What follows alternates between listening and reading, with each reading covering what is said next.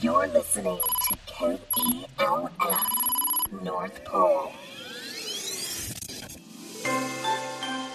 Welcome to Millennial Santa. We are broadcasting direct from KELF, the North Pole's radio station. I'm Sunny the Elf, and here's Santa Claus.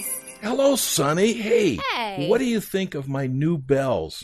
Nice. The elves just made this new batch of bells. Oh, that is so funny. Well, first of all, bells are the best thing to get in the Christmas spirit. But also, my cousin, Ingrid, the elf, is now a bellcaster. I bet she helped make those bells for you. Cool. I'll have to talk to her. I really like these. Oh, good. And I know she's working on that order you just placed for Rudolph's bells, because last year it was kind of hard to tell the difference between Rudolph's bells and Donner and Blitzen's, but you really need to be able to hear Rudolph, especially on those foggy nights. So hopefully you like those bells as well. All right, let's get to today's question, Santa, and this comes from James. He sent us a text message. James asks, Santa, I know you live in the North Pole with all the elves, but who actually discovered the North Pole first, you or the elves? James, that is a very good question. Well, to give you a little bit of history, one, it was the elves. Little people are the discoverers of the North Pole. A very long time ago, the little people were tired of being bullied because the big people used to pick on them because of their size. And they wouldn't let them get in and do things that the big people would do. In other words, if a little person wanted to learn how to ride a horse, big people would say, oh, you're too short. You can't ride a horse. And big people wouldn't let them be teachers, and they wouldn't let them be cooks because, the fires were too high or the ovens were too high for them to get in there.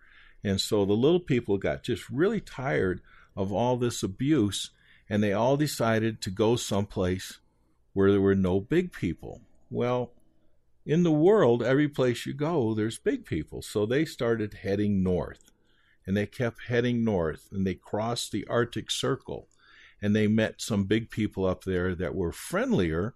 And the big people showed them how to work with the reindeer. And that's how we have reindeer at the North Pole. So the elves took some reindeer with them. And then they kept heading north and away from all the big people.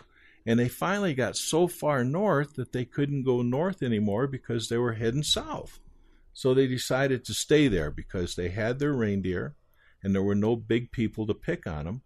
And that's where they decided to first set up and build some housing and a place to live.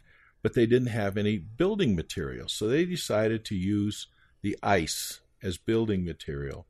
And they made a huge ice crystal community. Everything was made out of ice. Now, I know you've seen pictures of igloos and different things like that. And I think there's even a couple movies out there with some of the ice princesses that have ice castles. The castles weren't like that, but these were big ice communities. And the elves all lived there together, and they were happy.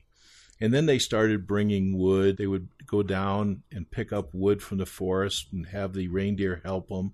And they would build sleighs. And then they started building toys. Toys are smaller, and they were easy for them to handle. And they were really, really good at building toys. So that's how the elves came to be at the North Pole. It was later, way later, that they invited Santa and Mrs. Claus to the North Pole. I love learning about my elf history. Thanks, Santa. Thank you, James, for the question. If you have a question for Santa or you just want to say hi, you can call or text us here at the radio station, and we'll try to use your comments on our show. The number is 856-99-SANTA. That's 856-997-2682. Kids, be sure to get your parents' permission first. All right, bye, guys. Bye, Santa. Bye now, and remember, keep the spirit of Christmas in your heart throughout the year. Millennial Santa is a proud member of Parents on Demand, a network of high-quality podcasts for families just like yours. Download our free network app on Apple and Android and listen to your favorite episodes on the go, just like Santa.